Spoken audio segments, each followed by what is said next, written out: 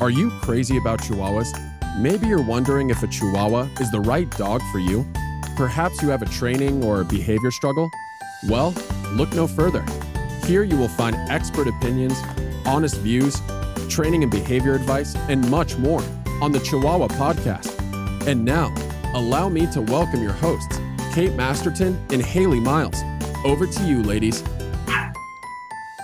Welcome back to the Chihuahua Podcast. We hope you're still with us after our little break. I'm Kate Masterton and I'm joined by my co-host Haley Miles. Hello. Haley. Hi everyone. Hello. So yes, we've had a little break after our last spate of guest interviews that we did. And we are back with a special summer edition of the Chihuahua Podcast, talking to Amber Batson all about neutering. Amber Batson was one of our kind of dream guests. We've had a lot of dream guests, but she was one of our top sort of 5 dream guests, I think. And it was a great opportunity to speak to her. It was, and we may have hijacked the interview with our own personal questions. Oh yes, but we know that the things that we want to know about are going to be things that our listeners want to know about as well. It's such a big topic, isn't it, neutering? It's a huge topic, and there's so many myths surrounding neutering, and a lot of people aren't aware how it affects behaviour. And the interesting thing about one of the highlights for me when Amber was talking to us was it's not only the procedure, the operation, it's the whole experience and how that potentially affects your dog in the long term. Yeah, exactly. And it's a really interesting and complex topic, isn't it? Because you hear so many things from so many different people, and it's just really great to talk to somebody that specializes in this subject. Yeah, so Amber is a vet and also she's a behaviorist, so she knows her stuff. She's an expert on this. She does a lot of talks about neutering, so she was just like the best person to have on. And we hope that your questions are answered when it comes to neutering. Yeah, and even though it was an hour interview, which wasn't enough time to cover everything, she has got a 3-hour webinar on the subject, which you can find. If you do enjoy this episode, which I'm sure you will do, you can go and check out 3 hours of Amber Batson talking about the effects of neutering. I hope that you enjoy this interview. Thank you so much for joining us on the Chihuahua Podcast. Would you be able to tell our audience a little bit about yourself, what you do, how you got started? Yeah, thank you very much for having me. I graduated from the Royal Veterinary College all the way back in 1999, and very quickly from going straight into working with dogs, cats, actually in mixed practice, so also some cows, some horses, decided that I was really interested in behaviour. So within the first year of graduating, I started to undertake various behaviour qualifications because I noticed there were so many people coming into consultations who had behaviour-related questions, or perhaps what they were noticing about their pet was driven by behavioural change. And so ever since really I graduated, I developed this strong interest in the subject, and that culminated in 2007, me setting up my own business, Understand Animals, where I provide education for owners, guardians and pet professionals to help them understand their pets a bit better. But I still work in clinical practice as a vet. I also work as a vet and behaviourist, and I also work as a legal expert witness in court cases. Thank you very much. Amazing. So this episode is going to be all about spaying and neutering, and the UK is very pro-neutering and spaying country, but other countries in Europe only spay for medical reasons. What are the pros and cons of spaying and neutering? Yeah, so obviously great question. And in fact, I have just come back from a trip to Norway, and Norway is one of those countries where it's actually illegal to spay or castrate a dog unless the vet has given very specific medical reasons for that procedure to be carried out. So we are a country who's kind of not quite the opposite, but very different to that. It's heavily promoted. by the veterinary industry and within our culture and communities. And so I guess the very first thing we need to say is, what is the difference, just really briefly, so we understand, because I think lots of owners that I deal with are a bit confused about what phrase to use. So when we say neuter, what we mean is that can apply to male or females. Neuter simply means to make the animal infertile, so they're not capable of having babies or creating babies if you're or the male. So when we think about neutering male or female dogs, then in the female, what we're normally doing is we're talking about removing her ovaries, which of course are the egg containing part of the body. So she doesn't have the ability to produce eggs that can be fertilized. We may or may not also remove the womb as well, the sort of baby carrying part of the body. But we almost always, certainly in the UK, we always remove the ovaries just to stop that ability to produce those eggs in the first place. So that's what we mean by neutering a female dog. And so we might use the term spay, but the technical term is ovariectomy, which just means to remove the ovaries. And there's 2 of those in the vast majority of dogs. On the male side, neutering really is about removing the testicles. There is an alternative to that, which is actually what we would do with human males, which is we can remove part of the tube which carries the sperm from the testicles out of the penis. Sorry about those technical things, but I'm a vet, so I'm quite comfortable using these phrases. So if it makes you a bit squidgy inside, then I apologize when you're listening. But, you know, that's just a fact. That's what happens. Testicles are producing the sperm, and then there's this long tube through which the sperm goes and then exits the body, obviously. And so in human males, we might chop out a piece of the tube so that sperm can't exit the penis, and therefore that's stopping that individual being fertile. And we can actually do that procedure in dogs. And it's starting to be done a little bit more, not so common in the UK, but in some other countries. And in a moment, we'll probably talk about the hormones that are involved and why that might be the case. Standard in the UK would normally be female, remove the ovaries, maybe remove her womb at the same time. And in the male, to do what we call a castration, which is to remove the testicles. And when we think about pros and cons, gosh, it gets quite complicated. So the most common reason why people are recommended to have their dog have their ovaries or their testicles removed is population control. So it's to stop there being an unwanted number of dogs in the population. Obviously, there are other ways of achieving that, and countries like Norway manage that. You know, the dogs are going to be kept on their lead if they're in season. You know, they don't have, you know, males and females when the female's on heat, having close contact. But they're a country who's got a lot more space than us. You know, when we think about the density, population density in areas of the UK, and particularly our cities and towns, it's much higher than it is in Norway. So it's much harder for us to kind of attain that and still give dogs that off-lead important time. Another commonly recommended benefit is that it can reduce certain types of cancer. If you lose a body part, you can't get disease or cancer in that body part. So, you know, if I chop off my right arm, you can't see me, but if I hold up my right arm, if I chop off my right arm, then I'm not going to get disease or cancer in my right arm. So if we remove the ovaries of the female dog, or remove the testicles of the male dog, then they don't get cancer in those body parts. And if you leave them in, then there's a reasonable chance of getting cancer. It's not that high, but it can be an issue, obviously. There are other medical things. If you keep your testicles as a male dog for your entire life, you have a gland in your body, which is always there, called the prostate gland. Many of you who are listening will have heard about prostate concerns in human males. Again, when males are over the age of 40, there's concerns about it becoming enlarged, potentially it becoming cancerous. And that can happen in dogs too. And enlargement's very likely to happen if you've not been castrated. And cancer can also occur as well. And if we remove the testicles of the male, then the prostate doesn't become over large and we reduce the incidence of cancer.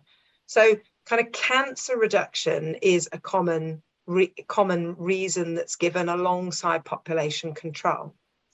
However, more recently, there has been research which has also shown that removing the ovaries, removing the testicles, certainly earlier on in life, can predispose a small number of individuals to some diseases, some types of cancer, some types of joint problems, sometimes some organs not functioning properly, like the thyroid gland as an example, and even having an impact on the immune system.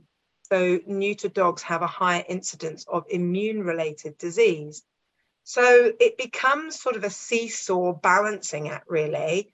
How many medical pros are we likely to get from this procedure, and how many medical negatives could we get from this procedure?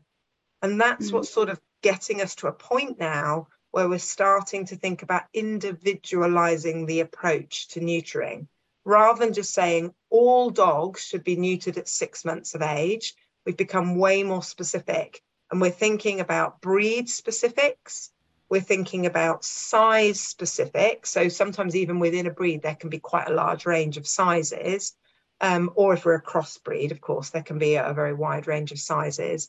And then also we even have to take it to the individual level, because genetics, just like in human medicine, there are genes which might predispose some females, human females, to a higher risk of breast cancer. And we're starting to understand that, of course, that's going to be the case in female dogs as well.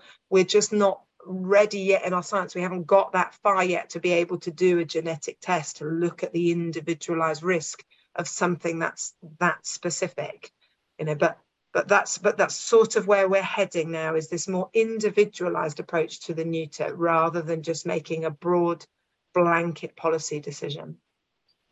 It's like, it's very, this sort of notion that all dogs should be spayed or neutered because, we don't want them to have babies and breed. We're not in the 1950s anymore, are we? There aren't any really stray dogs that kind of just mill about and do what they like. So there's also that aspect as well. We haven't really moved on from that, have we, very much?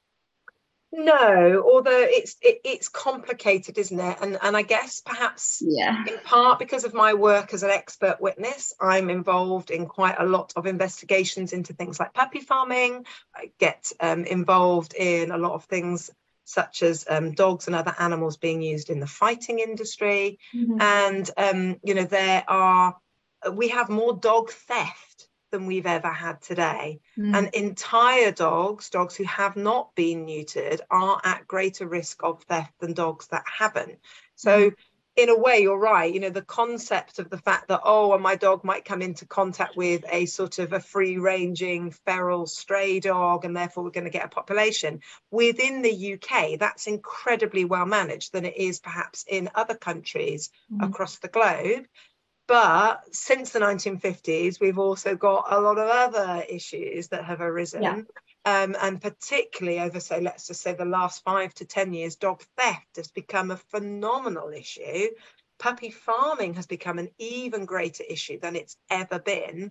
And so a lot of thefts do seem to occur on entire dogs, because then, they're more valuable to enter a puppy farming industry, or perhaps even a dog fighting industry. And whilst that's not something that, thank goodness, the vast majority of us are going to encounter, it is of a concern. But of course, if we particularly look at the female dog, how does somebody who approaches your dog when you're out on a walk know whether your female dog has been spayed or not? They don't know. Obviously, with the males, if we're removing their testicles, most of the time they can tell, because they can take a glance, because you can see their testicles between their back legs. And so they have a better idea. But there's that aspect of it as well, I guess. But yeah, ultimately we're better at lots of things than we were many, many decades ago. being responsible for our pets, being responsible pet owners, and helping the whole country manage its population control is something I am sure we're better at than we used to be. And so therefore it does raise the question, do we need to use neutering as a blanket policy to help us maintain that? Yeah, yeah. Let's go into the Chihuahua. So studies have shown that there have been different, as you just sort of mentioned before, different health implications of spaying and neutering on various breeds. How has the Chihuahua fared in these particular studies? Yeah, so in a way, and I don't know if it makes it easier or more complicated for the Chihuahua, but so the main piece of research that has looked at this was done by two scientists called Hart and Hart, H-A-R-T, Hart and Hart, and was published in 2020, so not very long ago. And they published some data, got a large amount of data to be fair, where they looked at 35 different breeds of dog. And then for those breeds of dog, they looked at the different incidences of potential disease that was seen within the entire population. So we haven't been neutered versus the neutered population. And in that study, neutering, again, was about having had their ovaries removed if they were a female or the testicles removed if they were a male. And in the Chihuahua front, in that piece of research, it included over 1,000 Chihuahuas. So that's a reasonable number of Chihuahuas to have studied, to be fair. And what they did find was that there was no significant difference in joint disease. So if you were an entire, not been neutered, male or female, versus a neutered, don't have my ovaries, don't have my testicles, Chihuahua, there was no significant difference in them developing joint-related problems. And that's very different perhaps from a breed like the Labrador or the Rottweiler, where actually dogs who have been neutered at less than 1 year of age or 15 months of age, when they've been neutered in that earlier period of their life, they are far more likely to develop joint disorders later on in life, particularly hip problems, knee problems, and arthritis. Okay? So that wasn't an issue for the Chihuahua. They also found that there wasn't a significant difference between them developing certain types of cancers. So again, for some breeds, they found the golden retriever as an example. The neutered dogs, particularly again, if they were neutered in the first year or so of life, they were more likely to develop certain types of skin cancer than the dogs who hadn't been neutered in the first half of their life. But that wasn't relevant for the Chihuahua. There was no significant difference in the development of other type of cancers either. They also found on the female front, one of the concerns, one of the negative things we sometimes see with removing the ovaries, because our ovaries are producing our estrogen, one of the things we see in female dogs is an increased risk of urinary incontinence, often happening within months, but certainly within years of the spay. And that's because estrogen helps to keep that sphincter tight. You know, the little door, which basically women of a certain age, like myself, start to appreciate a little bit more, the special door, which kind of allows us to keep urine in our bladder and not leak out at times when we wouldn't want it to.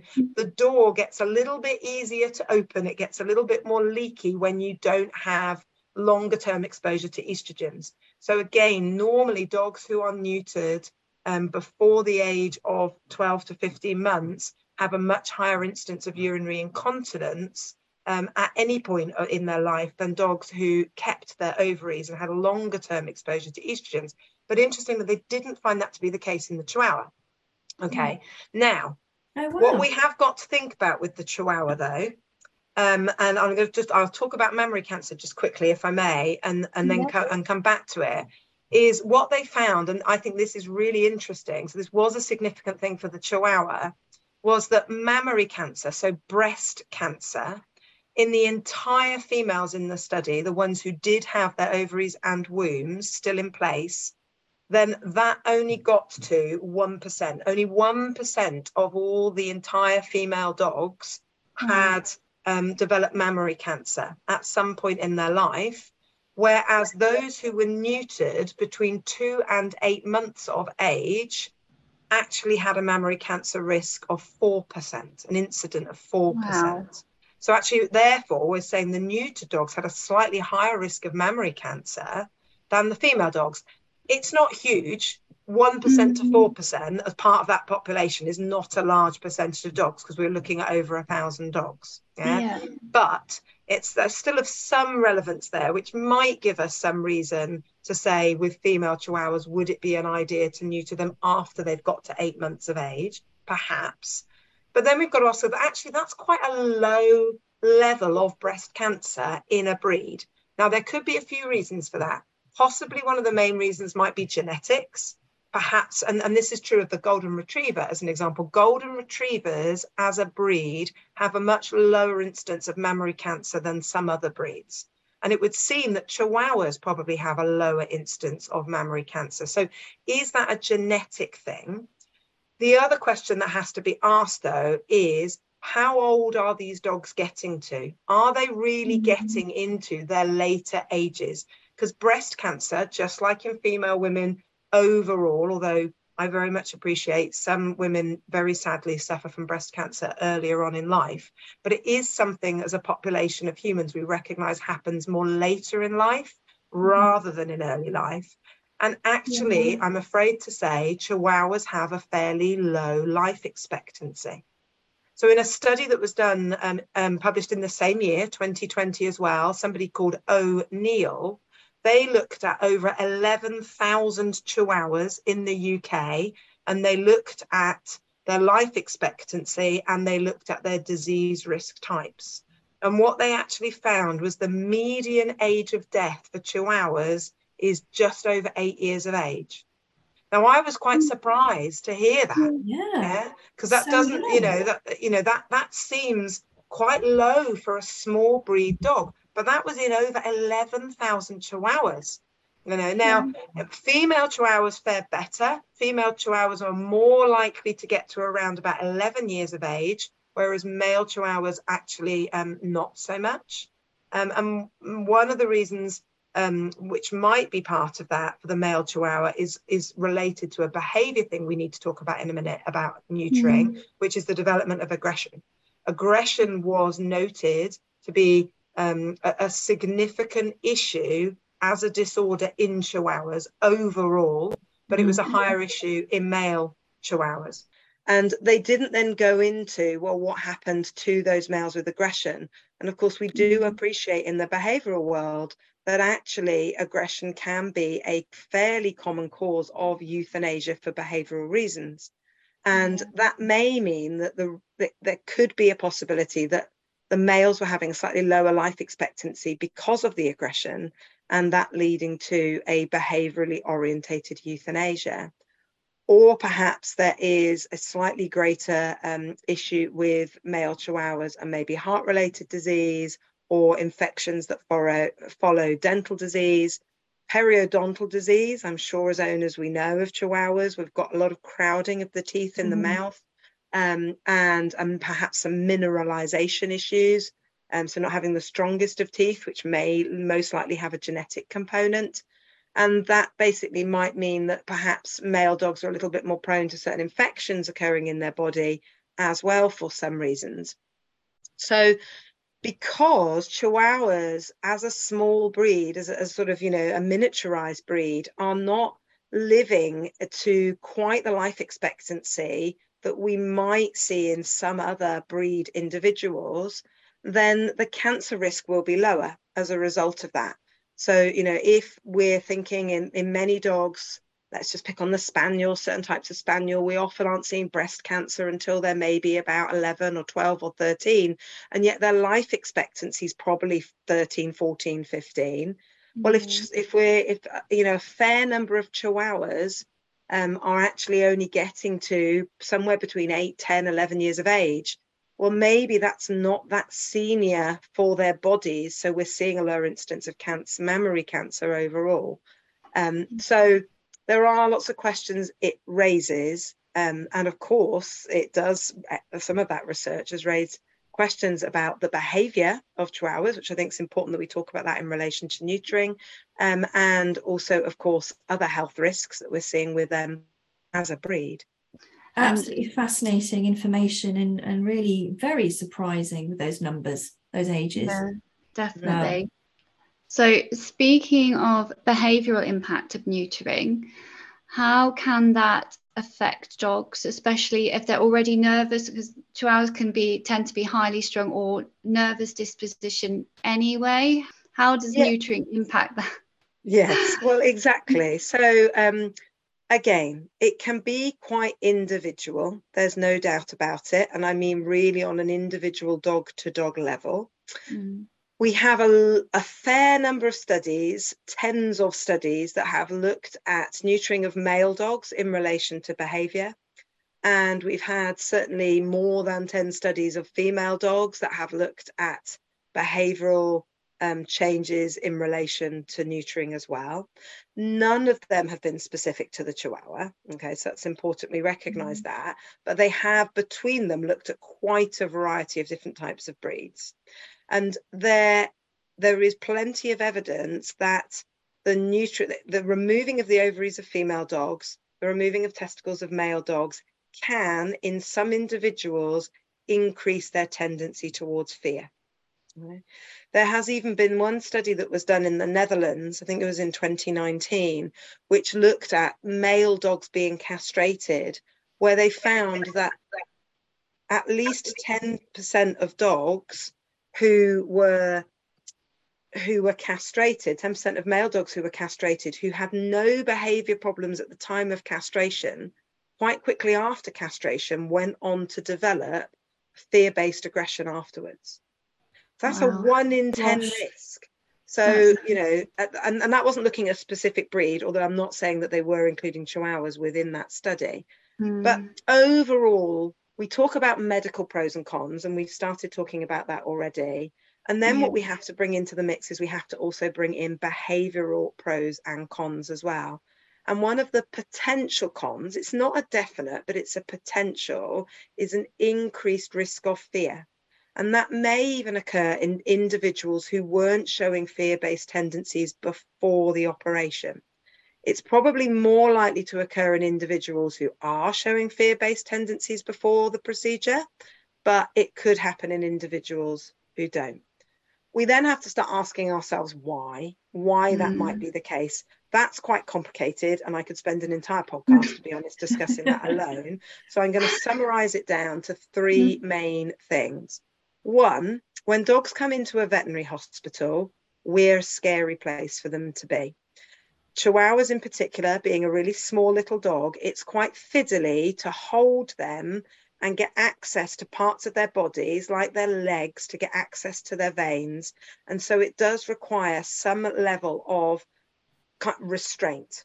All dogs are going to end up being restrained in some way for them to have their front leg held or part of their body held, so that we can place a cannula through which we're going to administer the anaesthetic. Hopefully they have received some medication before that, which helps lower the total amount of anaesthetic dose that we need and has some anti-anxiety and pain relieving components in it. We call that a pre-medication. And they're normally given that as an injection under the skin, you know, quite quickly after they've arrived at the hospital. But they've got to be slightly restrained for that procedure as well. And that pre-medication isn't something that makes them unconscious or really not worrying about life at all, even if it does reduce their fear a little bit. So, of course, then when we try and restrain this tiny little wiggly little dog, that's going to be quite scary for a lot of them. Then we give them the anaesthetic, we do the procedure, they wake up. If you've ever had an anaesthetic yourself, you're disorientated, you're probably in some pain, it's quite scary. We wake up knowing what we've had done consciously. The dog, of course, doesn't wake up consciously knowing what's happened. So that's probably going to be quite scary for them. They're now in that unfamiliar place. They're surrounded by unfamiliar people. They can probably see and hear other unfamiliar dogs. And of course, never forget, they can smell unfamiliar dogs too. And at that moment when they're doing that, they are scared, disorientated, and probably in a bit of pain. Then we've got to hold them again at some point to check that they are recovering okay, to check the wounds okay, and to remove that cannula. And we can get learning theory happening in that time. Basically, we become the predictors of scary stuff happening, like restraint, and pain or discomfort. And vets are people. So we are unfamiliar people getting in proximity to them and causing additional fear and perhaps even discomfort and pain. Even with, and it's not because we do it, intentionally. It's just a fact about having a surgical procedure at the end of the day. But some dogs hang on to that memory, not only in the veterinary context. So, of course, we see some dogs coming back in after they have been neutered, where they're now really scared, and maybe they're even using defensive behavior to say to vets, stay away from me. I don't want the scary, the pain, the discomfort. But some dogs generalize that as well to other unfamiliar people approaching them or touching them or interacting with them. And some dogs, of course, might even also apply that to the unfamiliar dogs that they could see, hear and smell that were in the clinic at that time. So that on its own could be enough to explain why some dogs after neutering develop some types of fears. There's also the loss of hormones, particularly in the male dog, because testosterone's there 24/7. We know that testosterone is a confidence-giving hormone. So when we take the testosterone away, and that will be dropping within days of the operation, then that in its own for some dogs seems to make them more nervous. Female dogs, it's a bit more complicated because, of course, they only produce estrogens and progesterones twice or maybe 3 times a year. They're not like us human women who are cycling at regular, sort of 3-4 week intervals constantly from puberty until the menopause. They have long gaps in between their seasons where they're not producing those hormones. So, maybe they fare a little bit better. But it does also tie in with, we've got to be very careful about when we neuter these female dogs. Perhaps we don't want to be neutering them at a time when their estrogen levels are high and we take that estrogen away suddenly. And we definitely don't want to be neutering them the time when they're after ovulation and they're in what we call the phantom pregnancy phase. The phantom pregnancy phase happens in every single female dog who has a season. Whether you see it behaviorally or not, the hormonal change inside the female dog happens. And it's driven by a chemical, a hormone called prolactin. So weeks after they've finished their season, so when they stop the bleeding, they go into this high prolactin phase and they're in a hormonal phantom pregnancy. And they're in that for several weeks. Some dogs show that, and they show that by collecting up toys. They are perhaps getting hungrier. They are nesting. They are even producing milk, whereas other female dogs don't show any of that whatsoever at all, but they are still in that high prolactin phase. And there has been some research that shows if we remove the ovaries, so we do the neutering process at that time, in those several weeks after they finish their season, they can get stuck in a long-term phantom pregnancy. And then for some female dogs, that can mean that they are more reactive to their environment. They constantly worry about resources. They're more hungry than they used to be. They're nesting, they're digging, those sorts of things.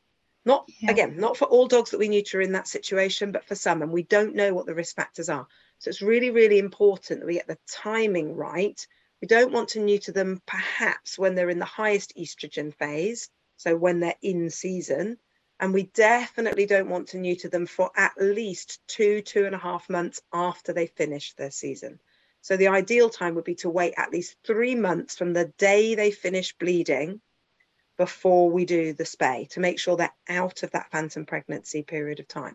So then we've got 2 things. We've had 2 reasons. We've had the learning theory that can happen in the veterinary surgery with the handling. Even when we're lovely and kind and compassionate people, the chihuahuas don't feel like that, probably. And if they've come to us already a bit nervous of people, because all humans are huge and chihuahuas are tiny, and then we've also got this loss of hormones that can drive increased fear after the spay.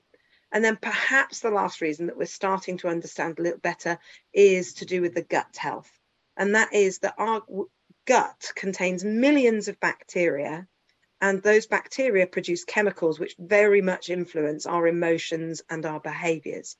And for some individuals, again, not all, an anesthetic, certain medicines that might be given as part of the procedure, like painkillers, anti-inflammatories, if they seemed necessary, antibiotics, might impact on the normal healthy gut bugs within that individual dog, and maybe that drives some of the behavioral change.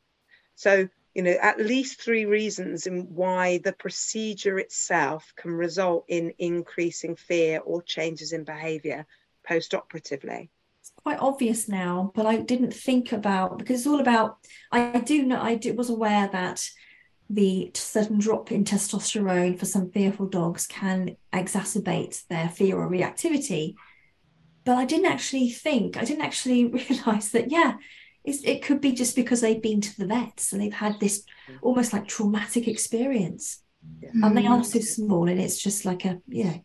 And one of the things that quite a adds big to thing that, for us, isn't it? But we know what's exactly. It's a huge thing for us, and we understand why we're going in, don't we? That's the big thing. Yeah. The other problem that we need to think about, which some of this research where I said we've looked at a variety of different animals, different types of breeds, in terms of their behavioural change, is the timing of the neutering. So something that's come out of a few pieces of research is that sort of between 6 and 12 months of age seems to be one of the worst times to carry out the neutering, certainly of male dogs. And the main reason for that is that the majority of breeds, there may be some variations because then that's slightly size dependent. The majority of breeds are in adolescence between 6 and 12 months of age. Now, adolescence is a time when actually we are way more sensitive to stress in our bodies. And so if we're more sensitive to stress and we have a stressful experience like going to the vets and having this handling and experiencing discomfort or pain, then of course that might make it even worse. It might make it something that those dogs' brains struggle with even more. So this is why really when we start to think about behavioral change that could be related to neutering, we start to think, okay, well, when is adolescence likely to be perhaps for an individual breed? And is it a really good idea to avoid neutering before adolescence? Let's let them get through adolescence. Because again, a couple of other pieces of research have started to show having testosterone present in your body when you go through adolescence, having estrogen and progesterone and prolactin, that phantom pregnancy hormone, present for some of the period of time while you go through adolescence, probably has some beneficial impact on the brain development. And if you don't have those hormones present when you go through adolescence, that might have a mildly negative or perhaps even a moderately negative impact on your brain's development. So is it a good idea to let them get through adolescence and then think about the neutering? So we talked earlier about medical things, and we said there's various breeds which, you know, wait at least 12, 15 months before we do the neutering because that's good medically. But on the behavioral side, you know, then we are now saying, well, maybe we need to get them beyond adolescence, which for some breeds of dogs won't happen until they're at least 12 or 15 months before we neuter them. Smaller breed dogs do seem to go through adolescence quicker. Adolescence and puberty are not the same thing. And I don't want to complicate it too much because they seem like the same thing. Because when we think about becoming a teenager, we know it was also the same time when we started our periods, or, you know, our voice dropped if we were a male, and we went through all those kind of hormonal changes as our sex hormones kicked in. But actually, adolescence is a discrete event which involves lots and lots of change in the chemicals in the brain. So it's not just about the reproductive hormones. It's about a phase you're going to go through in your brain, regardless of whether you have sex hormones present in your body or not. And that's not as well understood in individual breeds yet as it could be. Our current understanding or thought process is small breeds tend to go through adolescence earlier in life than large breed dogs. But maybe in another few years' time, we might start reviewing that a little bit better. But best we can at the moment, small breeds like the Chihuahua probably are hitting adolescence when they're around about 5 months of age. But of course, when they exit adolescence, we still don't fully know. But the guess would probably be at least 8 or 9 months of age. So, you know, probably for the majority waiting until they're at least 8 or 9 months of age, if we want to try to avoid the behavioural negatives, might be the best thing that we can do. Certainly what we also want to do is individualize it further and think, is this Chihuahua, this individual Chihuahua, already showing any behavioral signs of a lack of self-confidence? Are they showing a lot of barking that might indicate fear? Are they showing lots of body language, the flattening of the ears, the head turning, lip licking, moving their body away from things that might indicate fear-based behaviors, going very rigid and still, what we call freezing for short periods of time? Are they perhaps showing other self-defensive signs like lip curling or growling or snapping behaviors? If they're showing any of that sort of stuff, and we're thinking, oh, actually, we're moving towards a time when I might consider neutering them, we've got to stop and think about that individual and think, is this the right time to be neutering them? Do we need to make some changes to their environment, perhaps work with a qualified behaviorist or somebody who can help us identify the behavior issues and build that individual's confidence before we put them through that learning theory thing in the veterinary clinic, in that experience thing, before the hormonal change and before perhaps there's other complications to do with gut bug changes that might happen in the anaesthetic and with the drugs.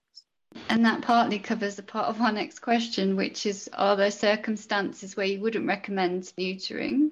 Yeah, absolutely, exactly. So that, for me, is probably the strongest indicator, of why I might delay a neutering. It doesn't mean to say I would say we never do it, but it's about delaying and making an appropriate plan.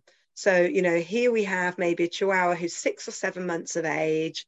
And actually, when they come in for their preoperative check, or we're just chatting with the guardian of that Chihuahua, we're hearing, well, yeah, no, they bark a lot. Now, I know people who are listening to this probably go, yeah, but that is something Chihuahuas do. They do. They're quite yappy dogs. They're quite recognised as being quite yappy little dogs.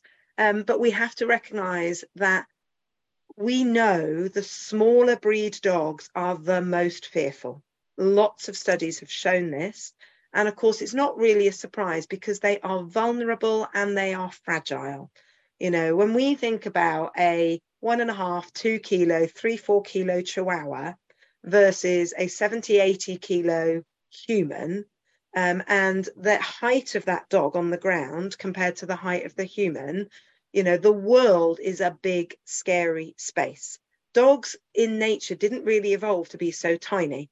When we look at free-ranging dog populations, they're typically somewhere between 15 and 20 kilos in size. That's very common, and the other big thing, of course, is freedom of choice, because that's a huge one. It's a huge thing, isn't it? We can't feel safe if we're not in control of our own body, and we can't make choices for ourselves. We feel threatened, we feel nervous, we feel anxious, because we don't feel that we have control. We don't have agency of our own lives. And so one of the problems we have with the little breeds, totally understandable, is the fact that we feel the need to protect them because we might trip over them. They might get knocked over by a larger breed dog. Traffic's a scary thing. Vacuum cleaners are scary things. The stairs are a big challenge because they're designed for human legs, not Chihuahua legs. Sofas are like climbing a flipping mountain. And as a result of that, we spend a lot of time with these miniaturized breeds, picking them up, lifting them up, protecting them. And that's understandable, and it may provide protection in certain circumstances for those dogs, but it also often takes away their agency, takes away the ability for them to make choices for themselves and to actually feel okay. So when we think about behaviors like barking or behaviors like, lots of increased fear-based body language, that can come about because the dog just feels I don't ever really get to make choices for myself, and finding the balance for that for a tiny little dog like the Chihuahua in the real life world is complicated and challenging. So, you listening to this, which is a wonderful thing as a Chihuahua guardian, we've got to recognize, if we put ourselves into a complicated, challenging situation, and we've then got to develop with a community of people, a specialized skill set to help us find the balance between, yes, making sure they're physically safe, that we make ramps up and down off of things, or smaller stairs up and down off of things, and that we allow them to see the world at their own height in a more effective way, and they get to interact with people and other dogs in a way that is safe and, you know, protected for their vulnerable, fragile little bodies, but at the same time not compromising their sense of self, their control, their agency. And that's a real challenge, and it's a wonderful thing that you've set yourself, if you've set yourself up for a life with Chihuahuas, and we have to build our community to help support us to be able to do that. I absolutely love that. Yeah, because that small dogs, you know, small dog syndrome in quotation marks, that's a huge thing. And there's this stigma of you know, Chihuahuas being mean and nasty and thinking that they're bigger than they are. They don't. They know exactly how small they are. They just need to show a little bit more, don't they, in terms of like their defense, because they just feel, they do feel vulnerable, and they know that they're that small. Absolutely, of course they know they're that small. You know, they've got eyes, got quite big eyes, haven't they? Let's face it. And they've got noses, and they've got wonderful ears, and you know, they can see and smell and hear and feel all this stuff all the time. And of course they do get knocked over, don't they? And they do get trodden on, and they do find it hard to climb on and off things, because they're trying to live in a human world, not a tiny miniaturized dog little world. And you know, that's a huge challenge for them.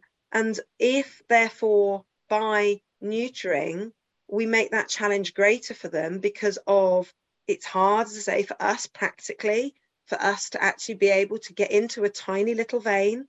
It's much harder to hit a tiny little vein with a cannula than a wonderful, lovely golden retriever, Rottweiler, Doberman type of vein. You know, and so you've got to be really still and really steady. And you know, and actually then while we're trying to hold you still, we can't squash you. You know, so that's challenging for the Chihuahua, and that might mean that restraint for the Chihuahuas, you know, a more threatening thing than it often is for a Labrador or a Doberman, you know, all those type of breeds. So yeah, you know, when they come into the clinic and, you know, everything's louder and bigger and scarier, that's going to be an issue for them, as well as the fact that they're going to lose some of those hormones which help protect them against that. And we've got to be mindful of the life stage in which we do that. Yeah, it's just not something to be taken lightly, spaying and neutering. It is a very big thing, isn't it? It's a huge thing, absolutely huge thing. People just, a lot of Chihuahua guardians, you know, just do it like a bit like nail clipping or something, you know. It's just got to be done. Let's make sure that we are supportive of that for everyone who's listening here, particularly those of you who've perhaps been through that before. You have not necessarily been given the right information in the past.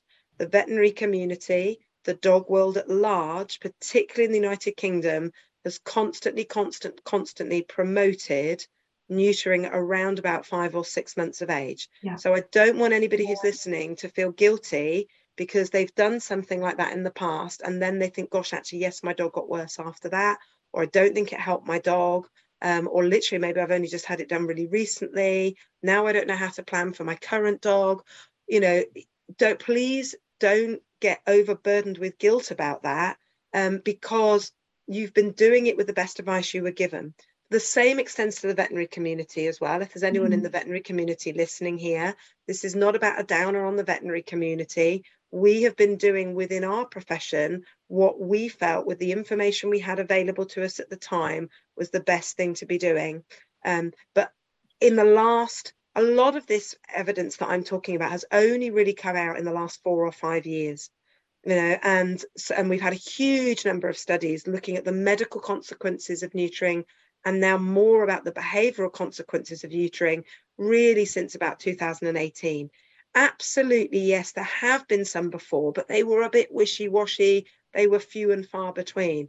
Since 2018, we've had a much bigger focus on it, and it takes time for that research, which has been published, to filter into the veterinary community, into the public domain, and therefore now allow us to start using that information to create better practice. Absolutely, absolutely. So for spaying, are there different ways of spaying, and why does this matter? Because I know that there's a couple of ways of spaying bitches. Yeah. So when we think about if we think about female dogs for a moment, and obviously we've just been talking about pros and cons of taking away the ovaries. Is taking the ovaries away the only option for rendering that dog infertile, yeah, or getting the benefits in relation to certain medical elements? So it is the most common thing to do, is to remove the ovaries. We can, and there are countries in the world who have decided to do what we call ovarian sparing neutering processes. So that would be to leave the ovaries in place, but to take the womb away, because that will still make you infertile. The thing about that is that you're still going to come into season. So that does mean to say you're going to produce estrogens, you're then going to produce progesterone, you've produced some eggs, but those eggs can't go anywhere. They've got nowhere to become fertilized and then house and develop into fetuses and beyond. But you're going to go through a phantom pregnancy as well. So we've got the kind of the complication with leaving the ovaries in situ is that you're going to have a female dog who comes onto heat. So you've still got that complication of bleeding around the house. You've got the attraction that might be unwanted by male dogs. And you've then got any complications about then going into a phantom pregnancy for the next 2 or 3 months. So for the vast majority of owners, ovary sparing surgery is not going to be the most ideal situation.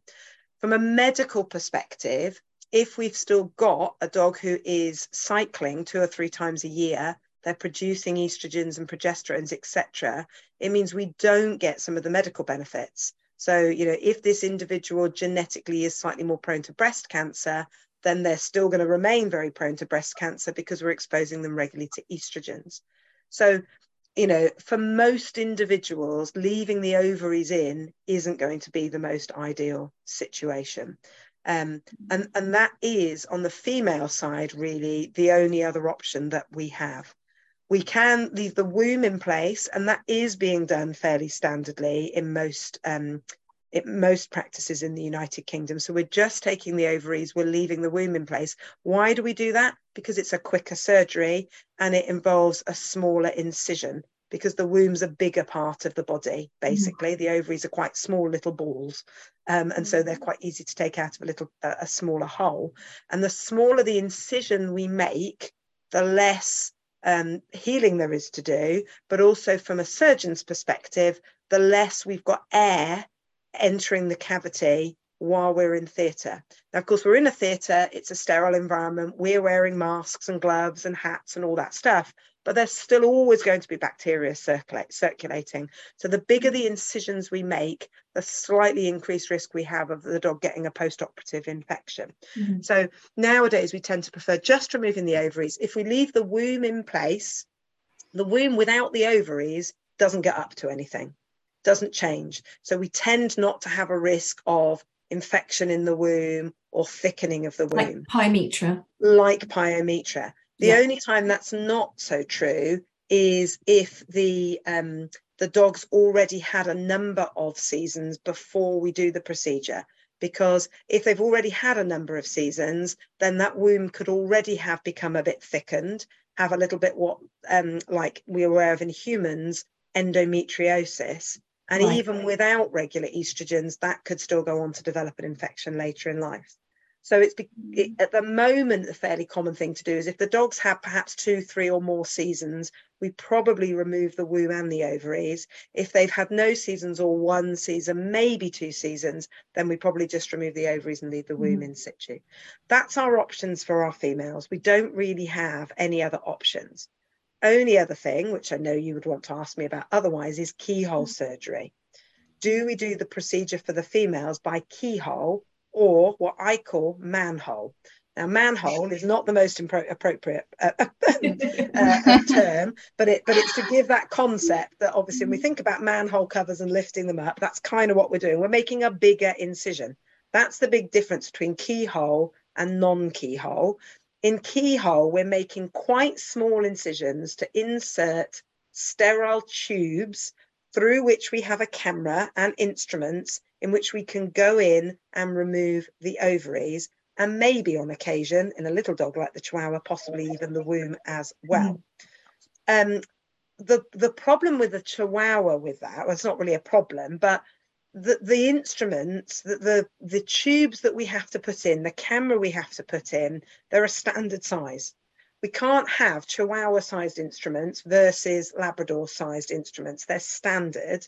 And so actually for little dogs like Chihuahuas, the size of the holes that we make for keyhole is probably not really substantially different than if we do it in the middle of the abdomen, what I'm going to call manhole.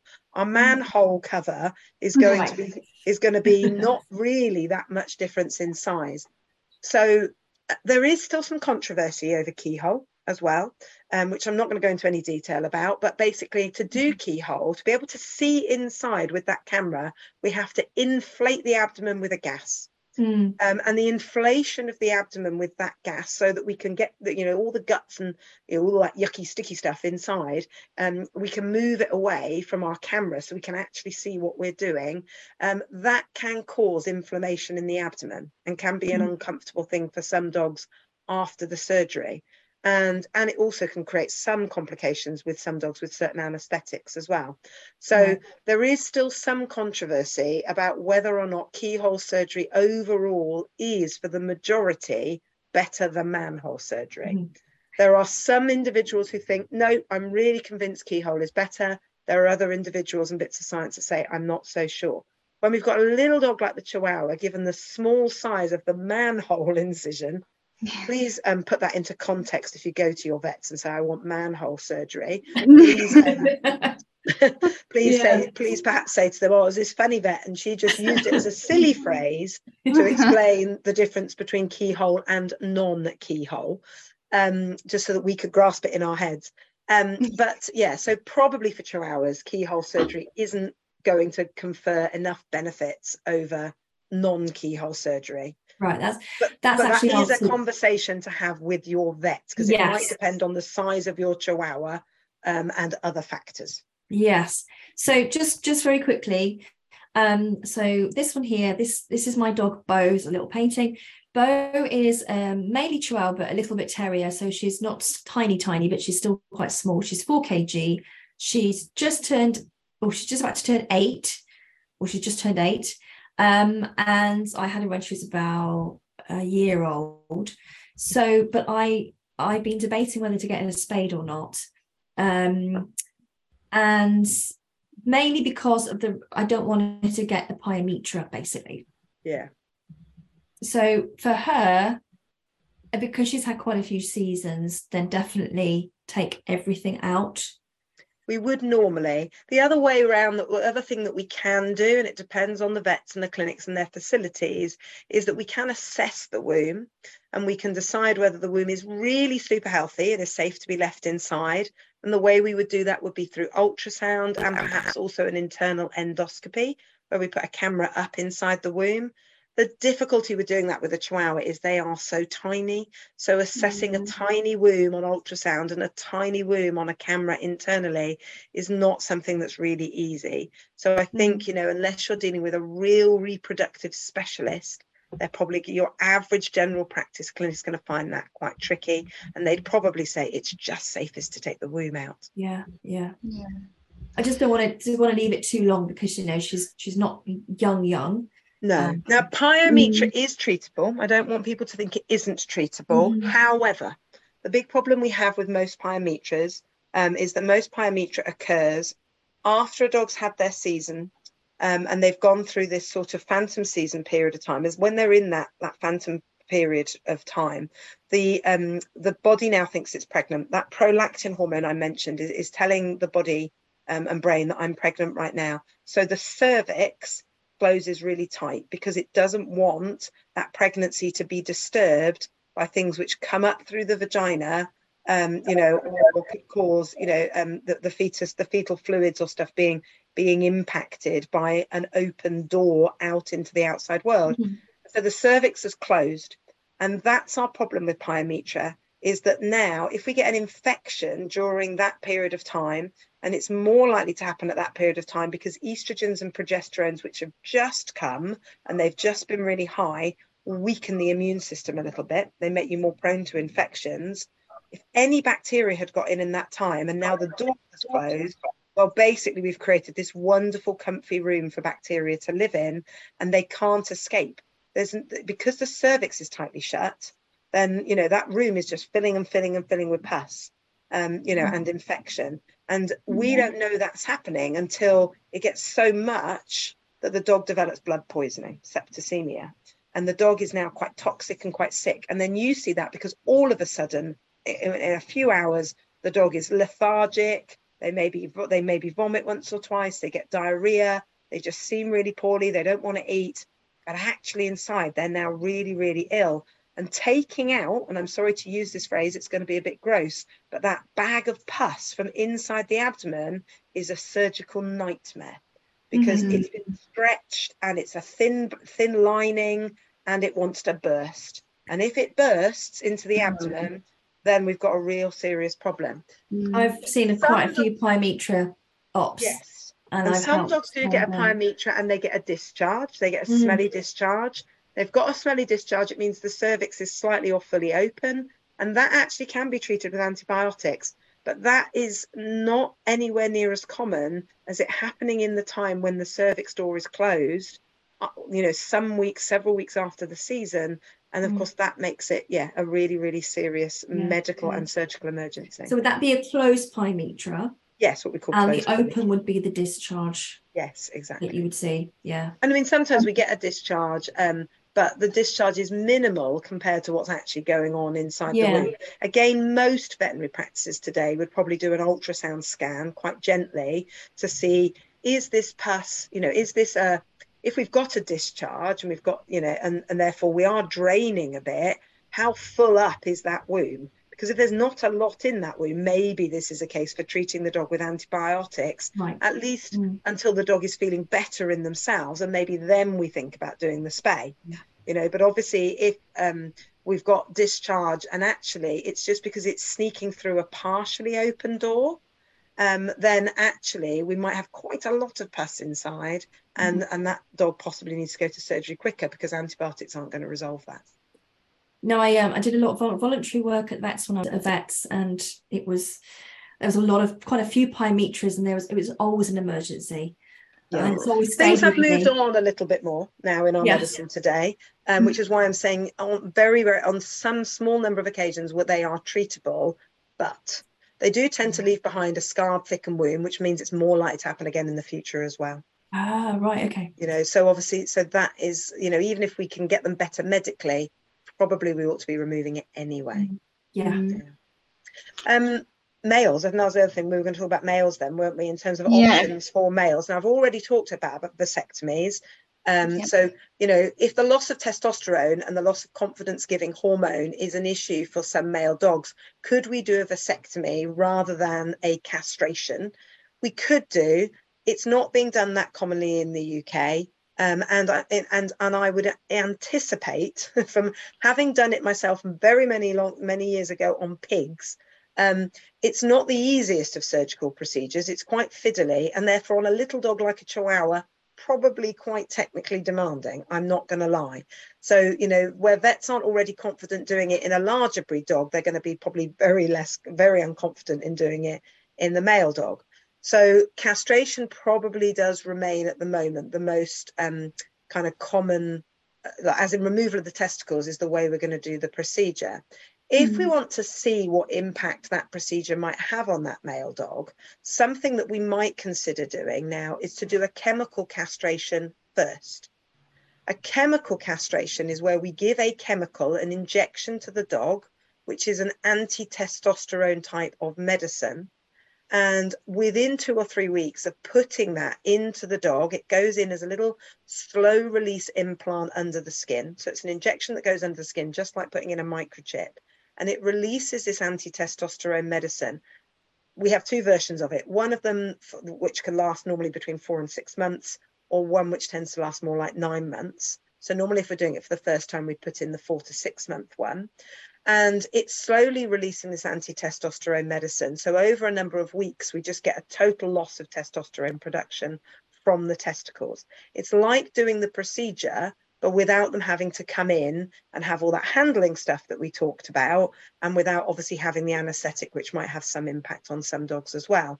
So now what we've done is we've only removed the hormonal element. And so if we then get a change in their behaviour in a negative way, they become more barky, more self-defensive, more growly, even perhaps a bit aggressive, then definitely castration is not the way forward for that dog at that time in their life. Behaviour modification with a qualified professional might be an option, meaning that we build their confidence, we can change their perception of life, then we might be able to consider it later on if it's a necessary thing.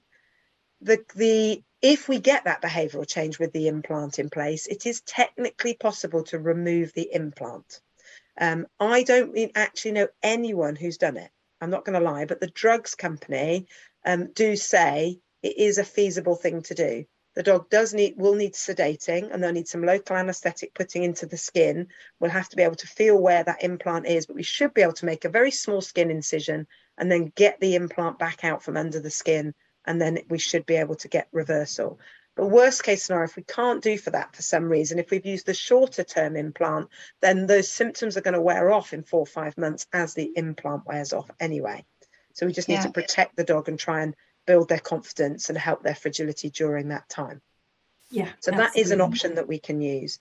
And maybe that's sometimes, if we're not quite sure what impact, removing the testicles can have on a dog, can be a really good thing to do. Yeah. And then in conclusion, how do we make a plan? Yes, exactly. So, what do we do? We've got a dog, male dog, who is currently entire. They've got all their bits in their places where they should be. What should we be thinking?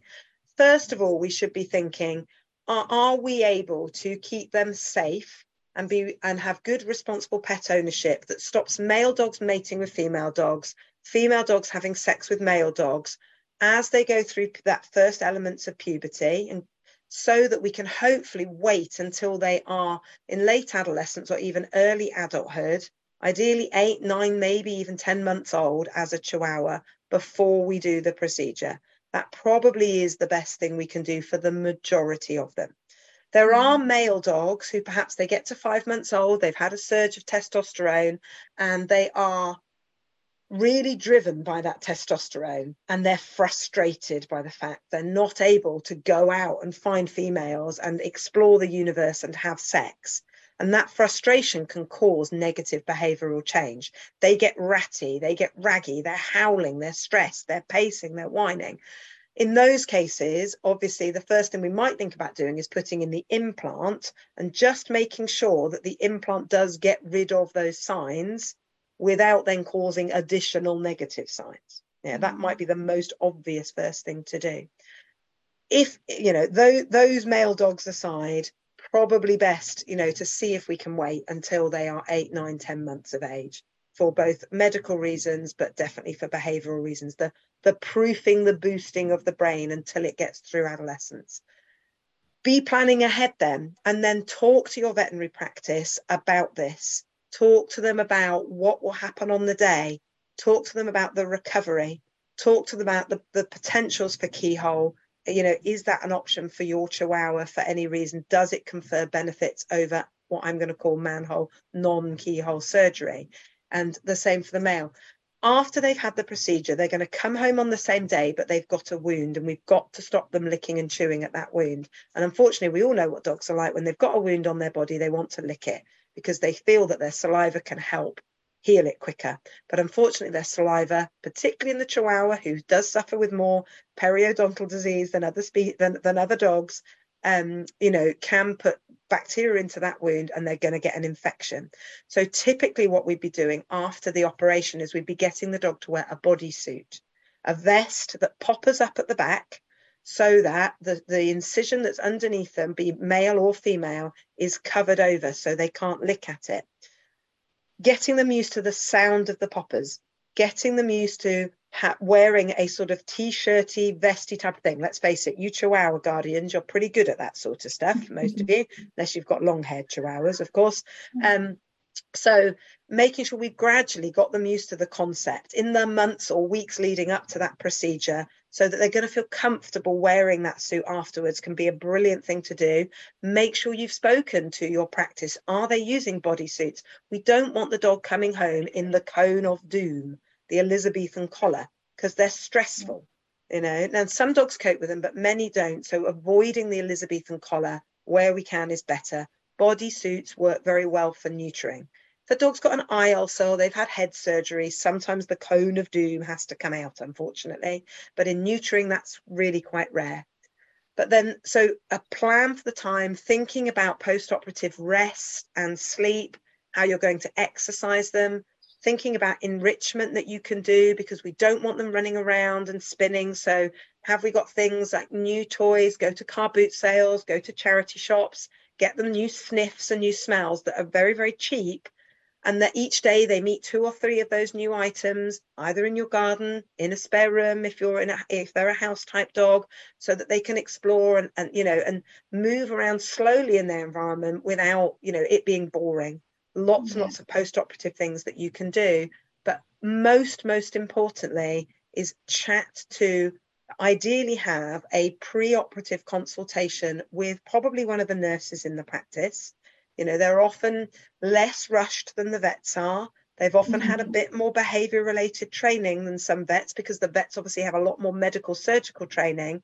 And as a result of that, they're the ones who probably be able to say to you, okay, let's talk about how your Chihuahua is behaviorally. Is this the best thing or not for this individual? And if they say, actually, I don't know, or you have a gut feeling that your dog is nervous because they're barky or they're snappy, or they freeze a lot, or they do all those things that we might see, scared dogs do, then perhaps think about contacting a behaviorist or a vet behaviorist for a pre-neutering consultation, rather than just relying on your general practice vets, so that we can make the right plan in terms of, is this right for this dog at this time? If not, when are we going to review that? And then with that individual practice, how's it going to happen on the day? What's going to happen when my dog comes home? How have I prepared my dog for that?